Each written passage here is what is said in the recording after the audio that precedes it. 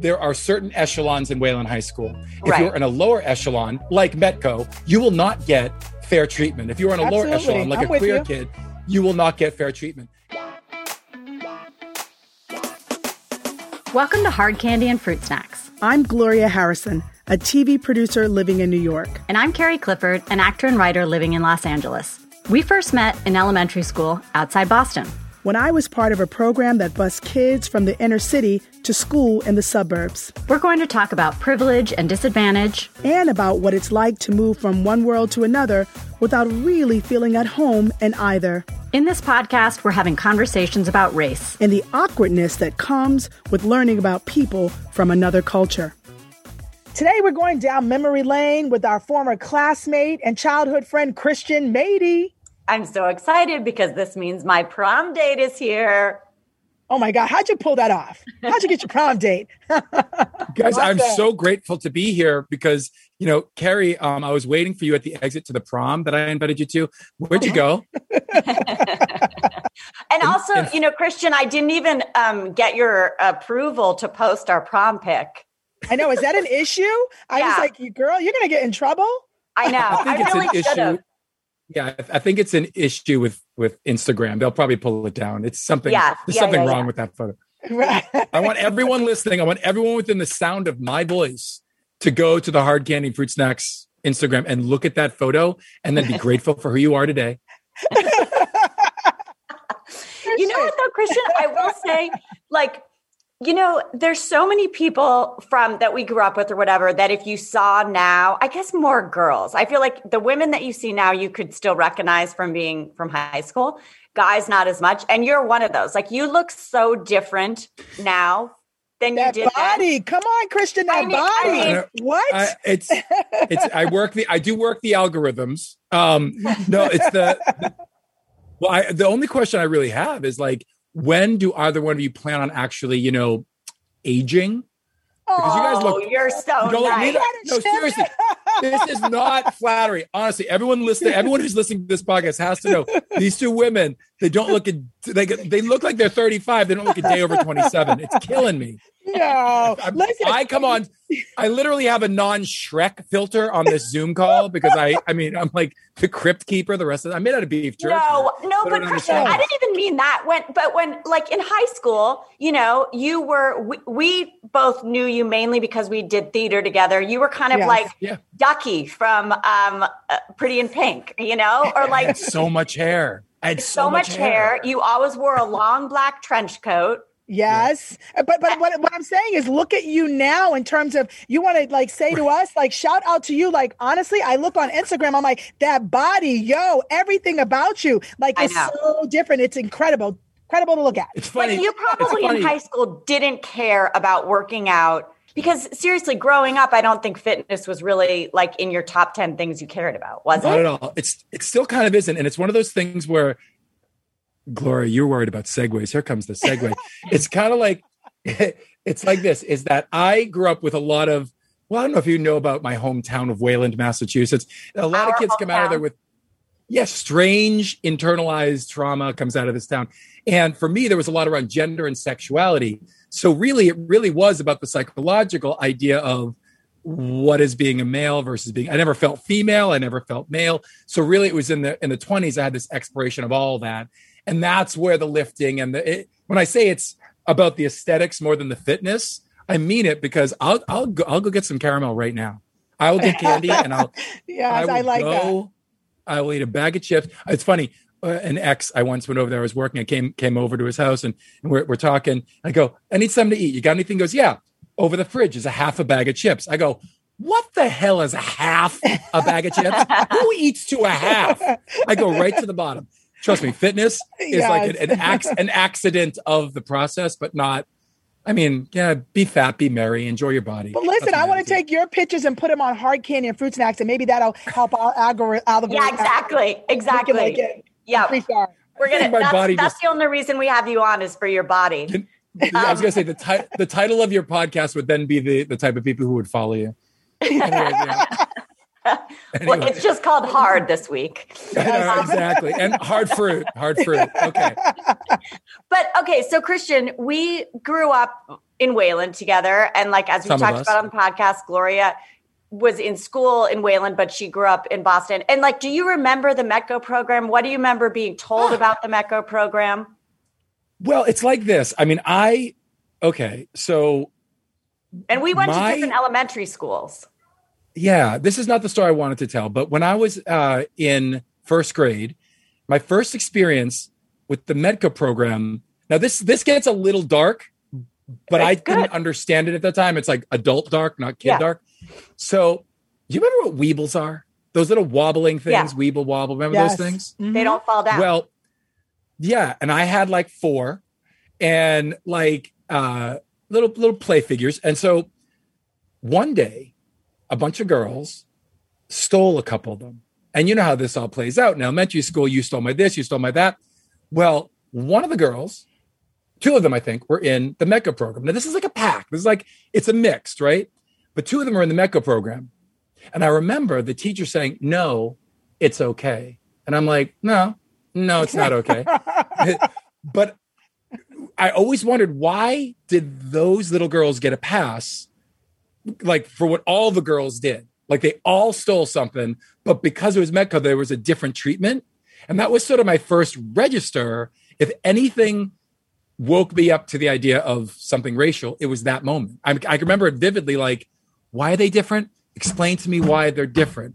And you can unpack why a teacher would make that maneuver. Yeah. I don't want it. It's a little dark. That's the dark part. Like, but Christian, let me unpack that for a second. To that teacher. Please do.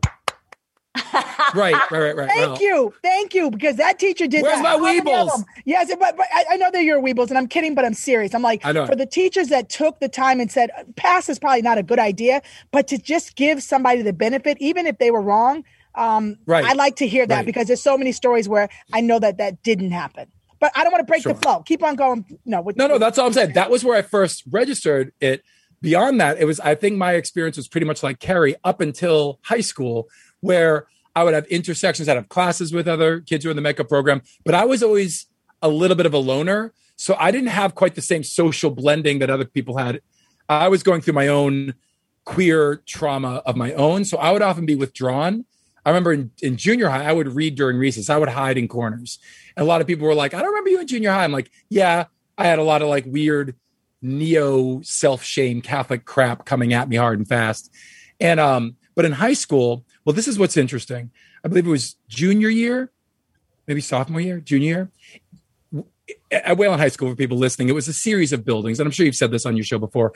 And in the arts building where the theater was and all this, there was shop, there was special education, there was art, there was all these different, whatever the school couldn't put in the mainstream was that building, the little theater building it was called. Right. Right, chorus, right. Anything not mainstream, detention, anything not mainstream. I know all of those buildings. Right.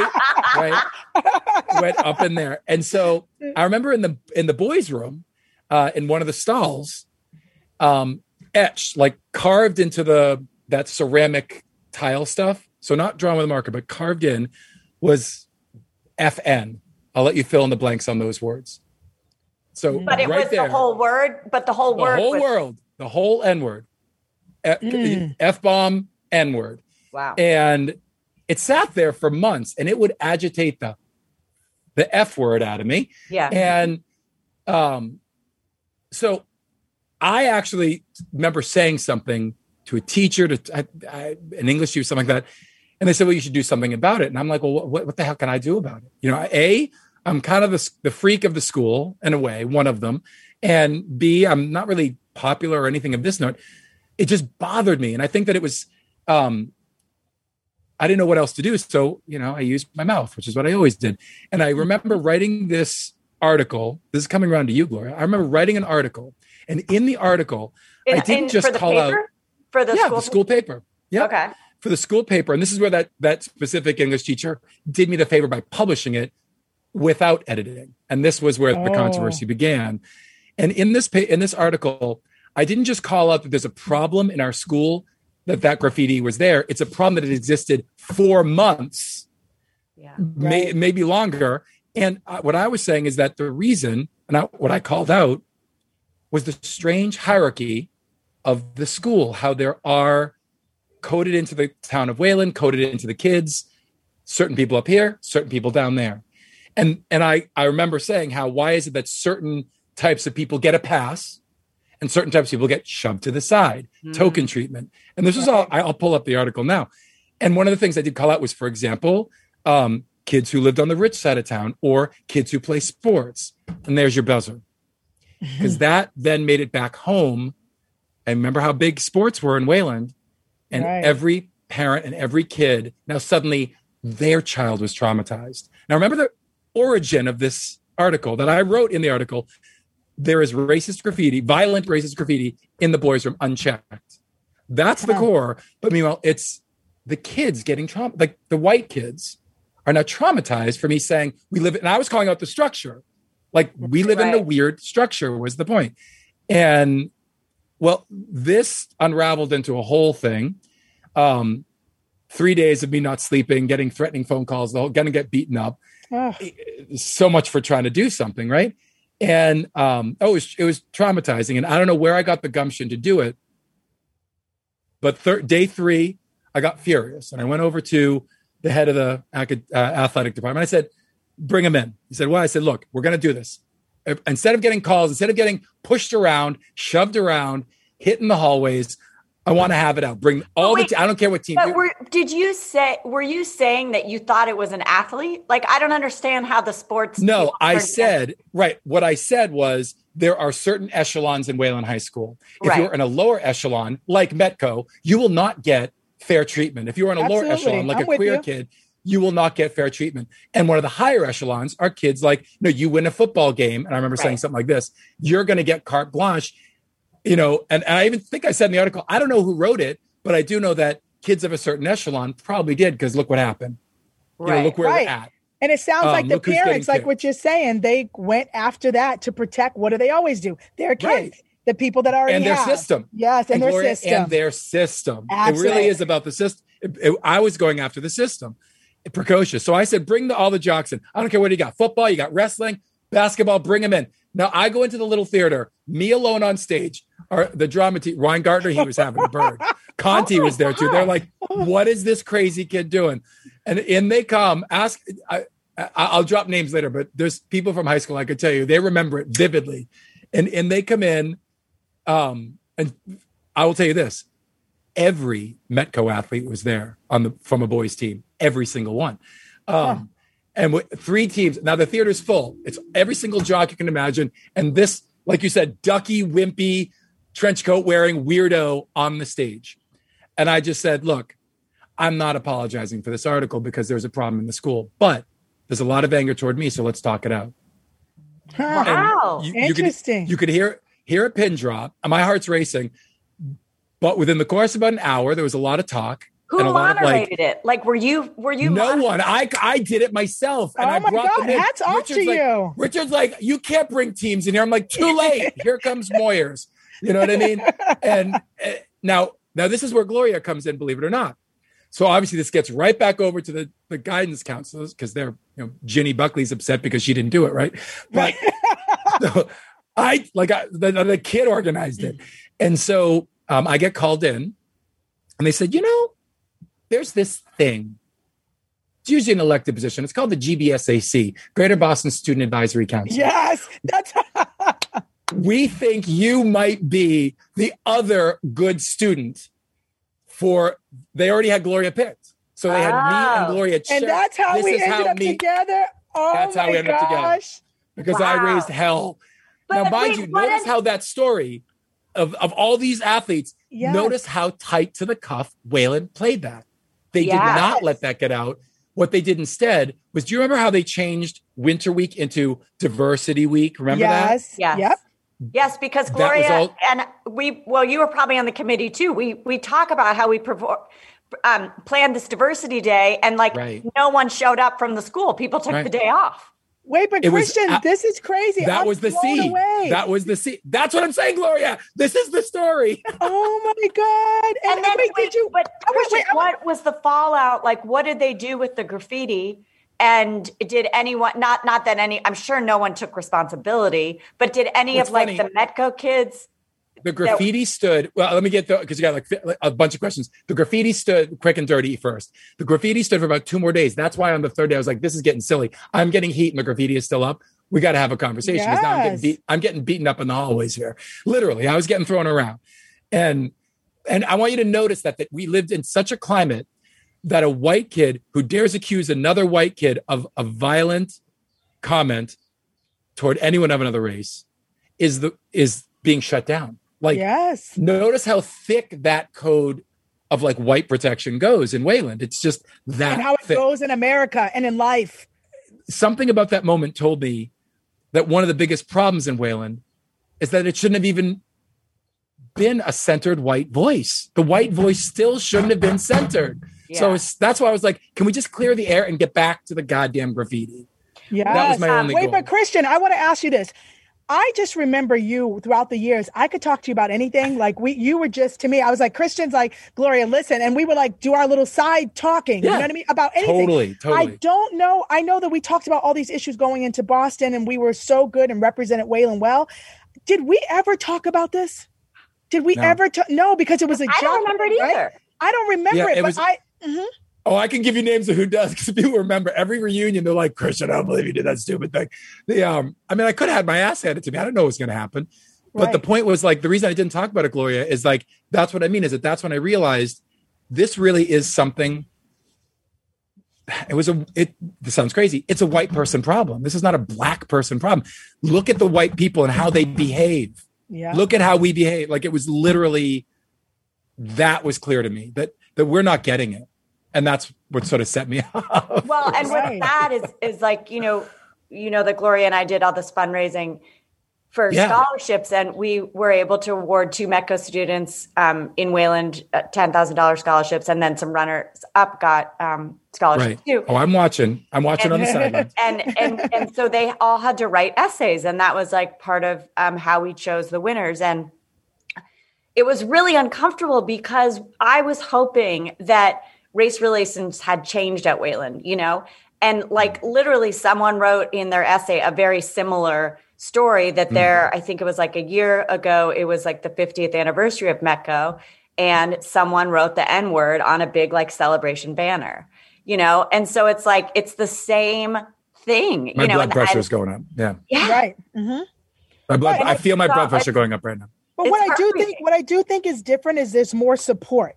And so, and for them to be able to talk about it and to write in the essay, I feel like there's more support. So I'm still optimistic. But yes, 50 years later, you would think that their essay would be more about inclusion, about how they've been accepted. And they said, no, there are times when I feel alone. I still feel like Gloria did, a guest, you know what I mean, at Wayland Public Schools. That's the problem that I think most people struggle with in towns like Wayland, is that racism is coded with this personal morality as opposed to, it's a system, folks. It's not, no one's making personal judgments. Yeah, we can throw some personal judgments because a lot of people deserve them. But that's when we bring it up, we're bringing it up in terms of this system that exists. I hate to say it, the white money holding class of Wayland or of other small suburbs in America hold that power. So when I hear a young person say that, I'm like, right, because there was never an evening out of that power. Come on, granted, brother.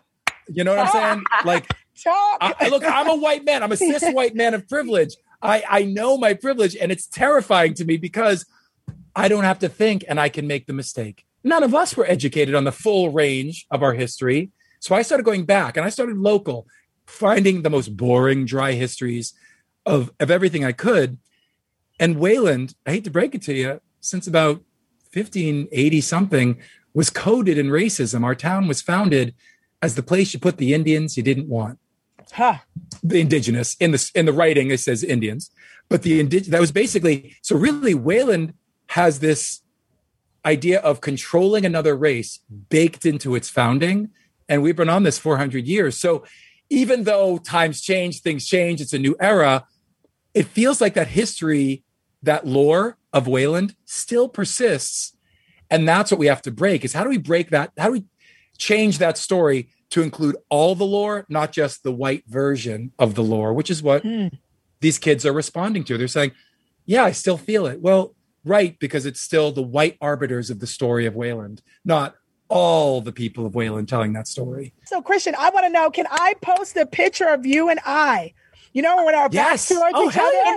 In the yearbook. In the yearbook. Yes, you have to. That is the picture. Yeah. That is the. I remember we were like coming out of rehearsal or some shit. Yes. I remember that. Wait, what I was psyched for that. What was that thing? I remember it was really cool because you got to go into Boston. We would go in. Basically, it was like the UN for the schools close into like Suffolk County schools and stuff and Middlesex County schools. So what we would do is we'd go in and we'd meet and they would say, talk about ecology, talk about, queer rights, talk about racism. And we'd have these little meetings and they would listen, they'd take notes. We had no voting power. And then the second half of the day, everyone would just like ditch and go into Boston. But we represented Wayland and, it was a cool experience. So I'm like, oh my God. Yeah, it was a great experience. Yeah. Yeah. From that, and that's where it comes back to me. From that council, Gloria, is where the Safe Schools Initiative of Massachusetts for queer and trans kids emerged from that organization. Oh, wow. So that was the predecessor to what became legislature that I would then later work on, when I was first coming out of college. And so it was like this weird, it's weird how everything is like connected. It's just connected. I love that though. Small place. But you know what I also love too, and I didn't know how to communicate it right as a child, but I knew that you and I were standing for values that many people weren't. That when people were running off doing their smoking after class, they're hanging out like that, we were going to do that. That meant a lot to me because I always knew, and even Carrie and I connected on that Diversity Day, trying to bring everybody together, and all my Mecco kids saying, "Girl, I'm gonna come there." Her white friends, my other white friends saying, "We're gonna come," and it was little to no people. It was like a no-show. And then I'm like, you guys failed us. And they're like, we don't got time for that. So it's like, I felt like we were always this group right here trying to at least be more. I think you're right. Mm-hmm. And I think that's where I was going at in terms of like in our own towns and our own homes. Look, what we love more than anything is when things are convenient, when things are easy. Like, I don't want to be bothered. This is like a normal thing for everyone to want that. And so I think that it becomes a weirdly like a value or a virtue to not be inconvenienced. So, for example, let's get topical. Let's do it. Rather than the United States mandate critical race education, well, I have an idea. We'll do the token and we'll just make Juneteenth a holiday. Not that Juneteenth shouldn't be a holiday. Yes, it should be a holiday. But why? Where is that fight for the thing that would change as opposed to the convenient thing that everyone can applaud and then go back to their convenient life? Here in New York. Weird thing. Westchester right now, there are all of these meetings, parents fighting. They do not want their children taught about systemic racism. And then this is exactly what you're talking about. I'm like, guys, you're part of the problem. They're like, I don't want my children. That is systemic racism. Yeah. You don't want them to be inconvenienced. You don't want them to have any knowledge of what it's like to be different. And they were literally, it was on the news. Like, this is disgusting. You don't even want to talk about it. That is racism, guys. Yes. You are literally... You're teaching your kids in the wrong direction, but you're teaching them racism right now. Yeah, it's crazy, and that's it's interesting. And it is like Go ahead. the Sorry. We've talked about this, that like, and I don't know, Christian, if you felt this way, but like just in the educational system, I thought Martin Luther King fixed everything. I keep telling her to stop. But I did. Like, that's how I feel. I understand. You're talking about from the naive. Yes, from kid raised in a white sheltered town. I'm not talking about me now in 2021. That's the lore. No, Carrie, that's the Wayland lore. LORE. Now, lore is all the stories, histories, and ideas that get packaged and passed through culture. So the white dominant sheltered culture of Wayland passes this lore down. Yes. And as a child, you don't know that it's lore. You don't know that that lore just means curated history, curated stories. Yeah. So we need more lore. And that's the thing, is that I get why you or anyone would do that. We, like I said, the convenience of just telling the story as I know it. I give tours of Boston, and it's sometimes I just want to tell the generic story, but other times, like, no, I have to tell the hard story because that's the story that matters. The awkward, uncomfortable, the history. Look, let's be real. Carrie, you and me, Gloria, you step aside for a minute, please. You and me, as white Americans. Go ahead. We came from a heritage of orphanage. We were orphaned here, right? And what I mean by that is that this isn't our land either. Right. So, the Black American experience, they were kidnapped here. We were orphaned here. The difference being is that the orphans are trying to fight like it was ours and we should have it. Right. And that's the lore Yeah. that we pass. Yeah. So therefore, we don't want to share it with the kidnapped. We don't want to share it with the indigenous because we're panicked orphans. Right. So I never thought that Martin Luther King fixed it, but like growing up, but that's only because I think that my queer experience was fighting me on that. This is where I had the one little edge as a white boy. Mom and Dad, can I come back in the room? Can I come Yeah, back? come in, Gloria. But wait, Get in here. I just want to. I wasn't pushing you out the room. I want to come back. Carrie, go, and then I'm coming back in. I got to come back in. on it. I want you in on this, but I just want to elaborate on the Martin Luther King thing. I think it's like, I remember seeing film strips or whatever of like, colored water fountain and, other water, or white water fountain or whatever, right? Like, that's what I mean, that it's like, and we were showed that because like, this is how it used to be. It was so terrible. Right. Because it's done in the law, it's fixed everywhere. And we think that like and somehow it's not law that way yeah, anymore. That's what I mean. I think that it was like we were showed things from the 50s as if like it was so terrible, but it's great now.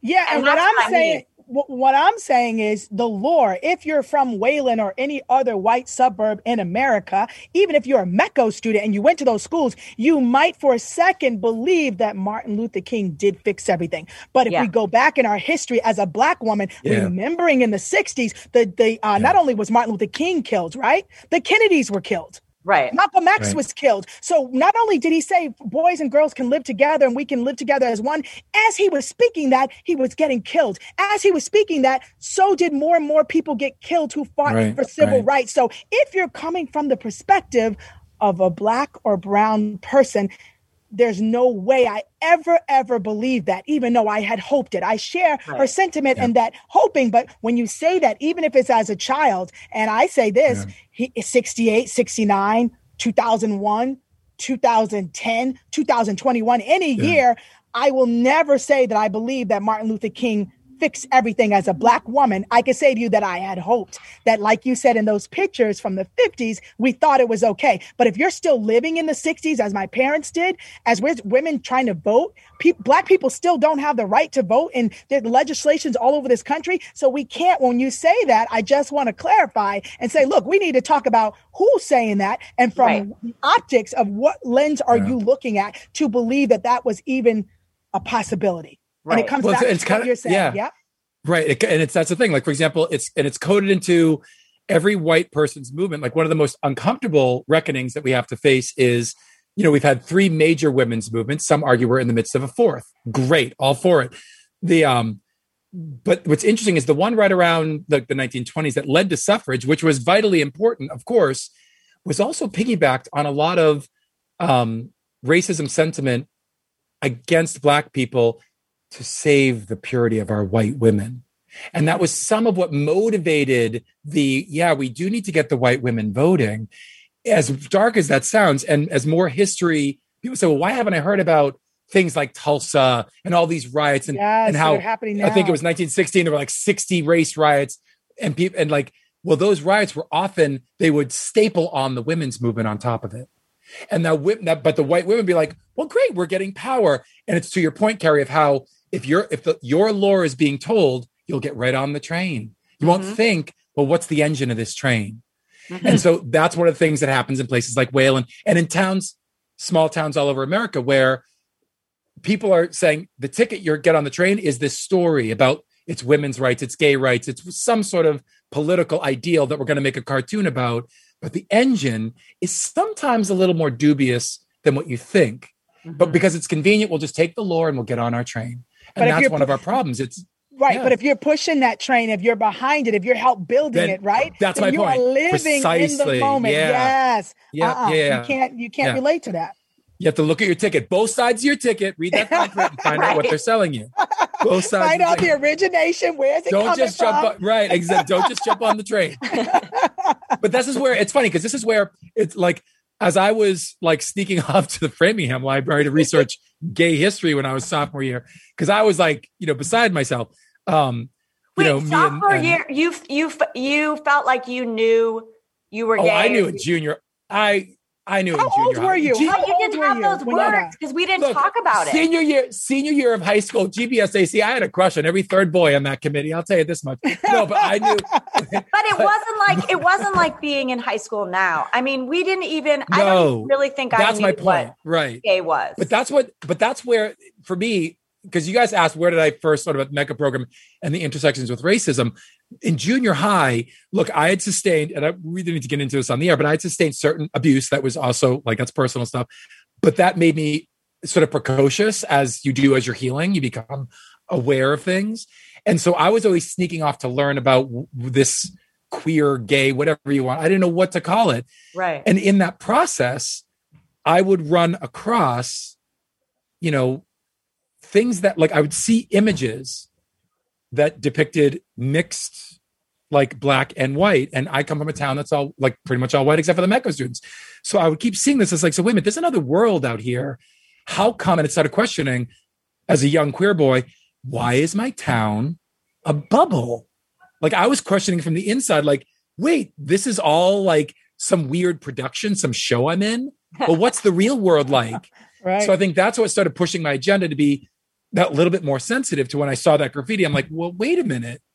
Like I used to say all the time, but who came before? I mean, Dr. King. I remember this. And like, I remember getting like a teacher all upset one time. Like, well, who came before?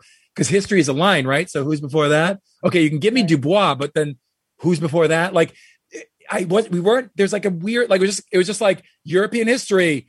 Then those bad Dutch did slavery, American history. There's nothing in between. And I'm like, you're telling me about hundreds of millions of indigenous and then millions of black people and just saying they existed, but there's no history. Right. Like as a storyteller, as someone who loves stories. The shordest. Yeah, I didn't get. Yeah. So there was something in me, and that's my queerness. It was like the queerness that was making me question, because like I wasn't fitting in. So therefore, you start putting it external and saying, why don't I fit in? What is going on out here? So my question to you is, Christian, at what age, and I know you're saying middle school, so you saw that in the school bathroom, you stood up, but how old do you, if you can remember, do you feel like you started to realize that you were different?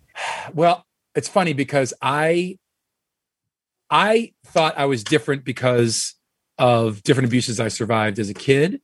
And I'm again, not for the air, but just know I'm a survivor. And I think, that little wink and nod will get people, and I am a recovered addict. I'm open about that. Like that's something that I'm very proud of. And so it's one of these things where I was already trying to understand what I was all about. So I always joke that liking boys was the least of my stresses. So I was weirdly saved. One pain saved another. What's interesting is later on,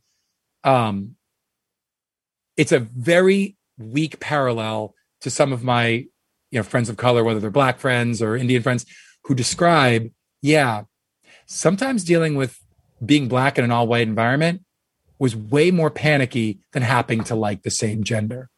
So it's weird how you can almost become queer when you have something else to worry about more. I'm not saying it's a good thing, but it's a weird safety net that it sounds bad that my pain was a safety net.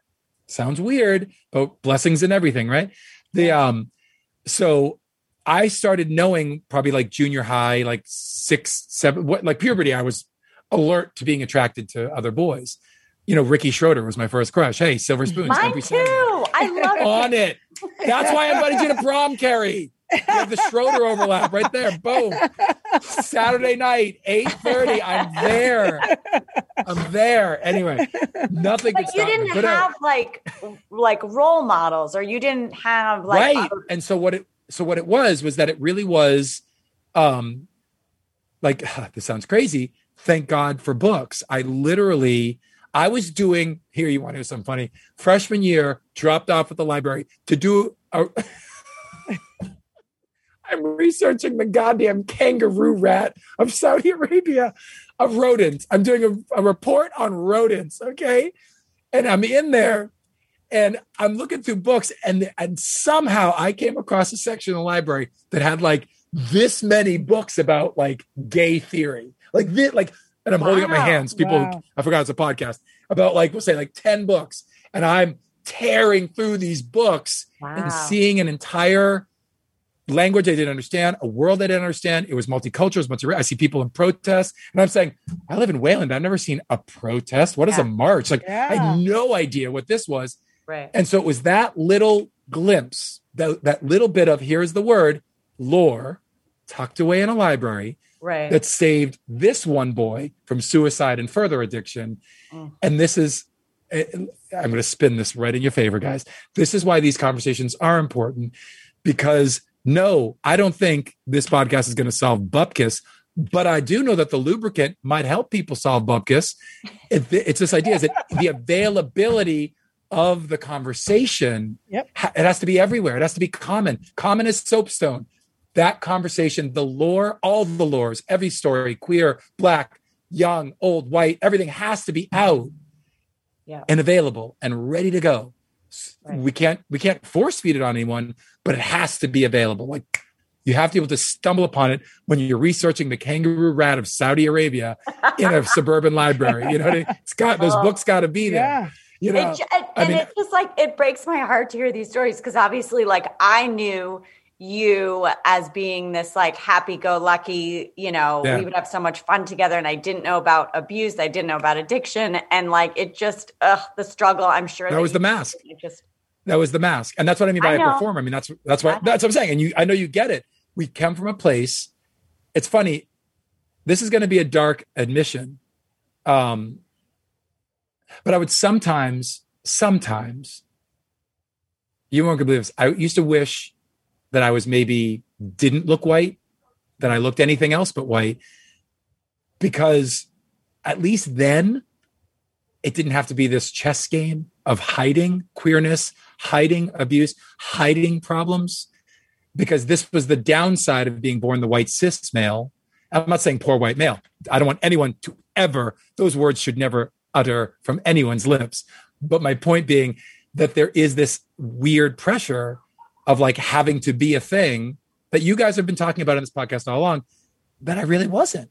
And so you learn to perform, you learn to fake it, you learn to have like two personalities. There's the Christian everyone knows, and then there's this whole private dialogue, and it's that private dialogue. That's the guy who found, you know, the little, you know, whatever, 14-year-old who found those books. Thank God. Right. Because the sad story is, the year before, I've been journaling. I've been writing in a journal forever.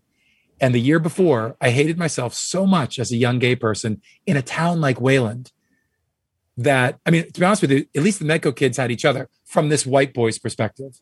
Right. I didn't know what it was really like, but from the external, I'm like, well, at least they have that. I had no one. Right. And I thought I had no one. I later, me and Liz, we chummed it up. But like, I wrote these feelings down in my journal. The beginning of freshman year, I took a black marker to all of them. And I still have the pages as a reminder to myself, but I would kill to know what I was thinking. I would kill to know, but I didn't think that lore belonged. Those stories don't belong, is what I thought. And wait, did you cross it off because you didn't want someone to find it? Yeah, didn't want someone to find it. I didn't want it to be true in a way. Yeah. And that's why I think like that was almost me hurting myself. And I think these experiences sort of conspired to me being really aware of like what stories aren't being told. No, right. But I think that was the start of you being like an ally and an advocate. Yes. And an advocate. I mean, I'll be honest with you. Look, Gloria can tell me if I'm an ally. I am an advocate. I will always advocate, but I can't claim allyship. That's something for someone to tell me you're an ally or not. But listen, we were too young. We were too young to communicate. But baby, you were my ally. We didn't. I love you. We didn't know how to say it, but we always. Whether it was the 80s, Generation X, we had like almost no words for anything. We just said shit. Yeah. And I was crazy. I hung out with everybody, right? And this is how I've always been. It's like, you know what? If you're cool with me, I'm cool with you. You know, and if I like you, I'm gonna respect whatever it is that you're into. Right. And what I want to say is, I want to ask you: do you think it's easier now as a young child, a teenager, to come out as opposed to us being growing up in the 70s and the 80s? Do you think thank you for calling me a young teenager. No,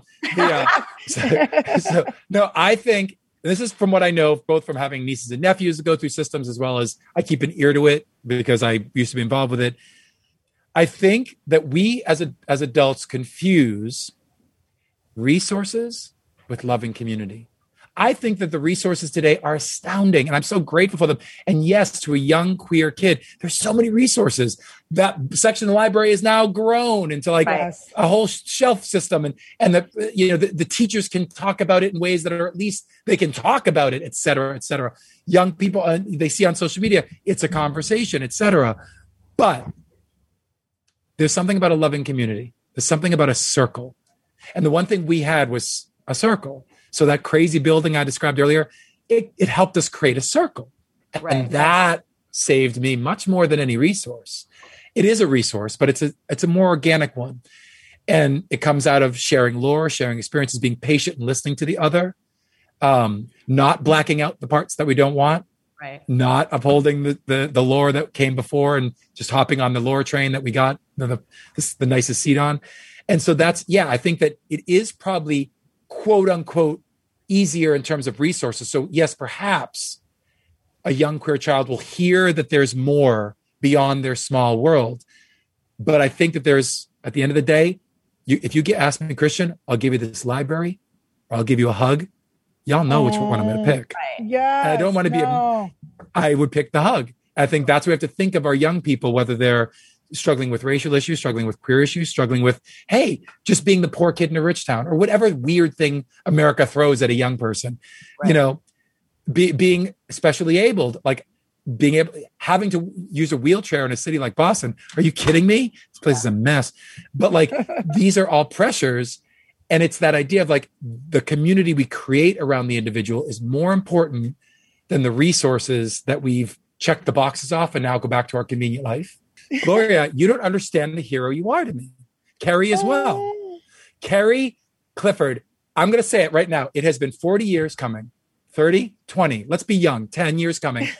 And you were the first person in high school who made me laugh that I didn't ask to make me laugh. That makes not a buddy. You could make me laugh across a room. Aww. That's why I picked you for prom. I mean, I'm terrified of any other one. I couldn't ask a guy, so I'm going to ask. But Carrie makes me laugh. Carrie, You've been a hero in my life. Gloria, you've been a hero since high school, because I didn't know about the police thing. When I heard that story, all I kept hearing was like, yep, that checks out with the kind of shy, but clearly thinking woman that you were. I was like, who is she? I was intimidated as hell to be on that committee with you. I'm like, she's way smarter than me. She knows more than me. I loved you. And I used to be like, what up, Christian? I was so loud with you. And I opened my arms to you. And I know that you did that for me. And that makes me, to hear you say that, it's like we go back, Carrie, like she knows all of three of us, 30, 40 years. And when she said, Gloria, guess who I'm going to reach out to? I was so excited. So I was like, we haven't talked in forever. And just to talk on this level as adult and to reflect, she knows I get emotional because these are not easy conversations. You've been listening to Hard Candy and Fruit Snacks with my mom, Gloria. And my mom, Carrie. This episode was produced by Carrie Clifford, Gloria Harrison, Katie Levine, and an ACL joint production. Tune in next time to hear more from our moms. Thanks for listening.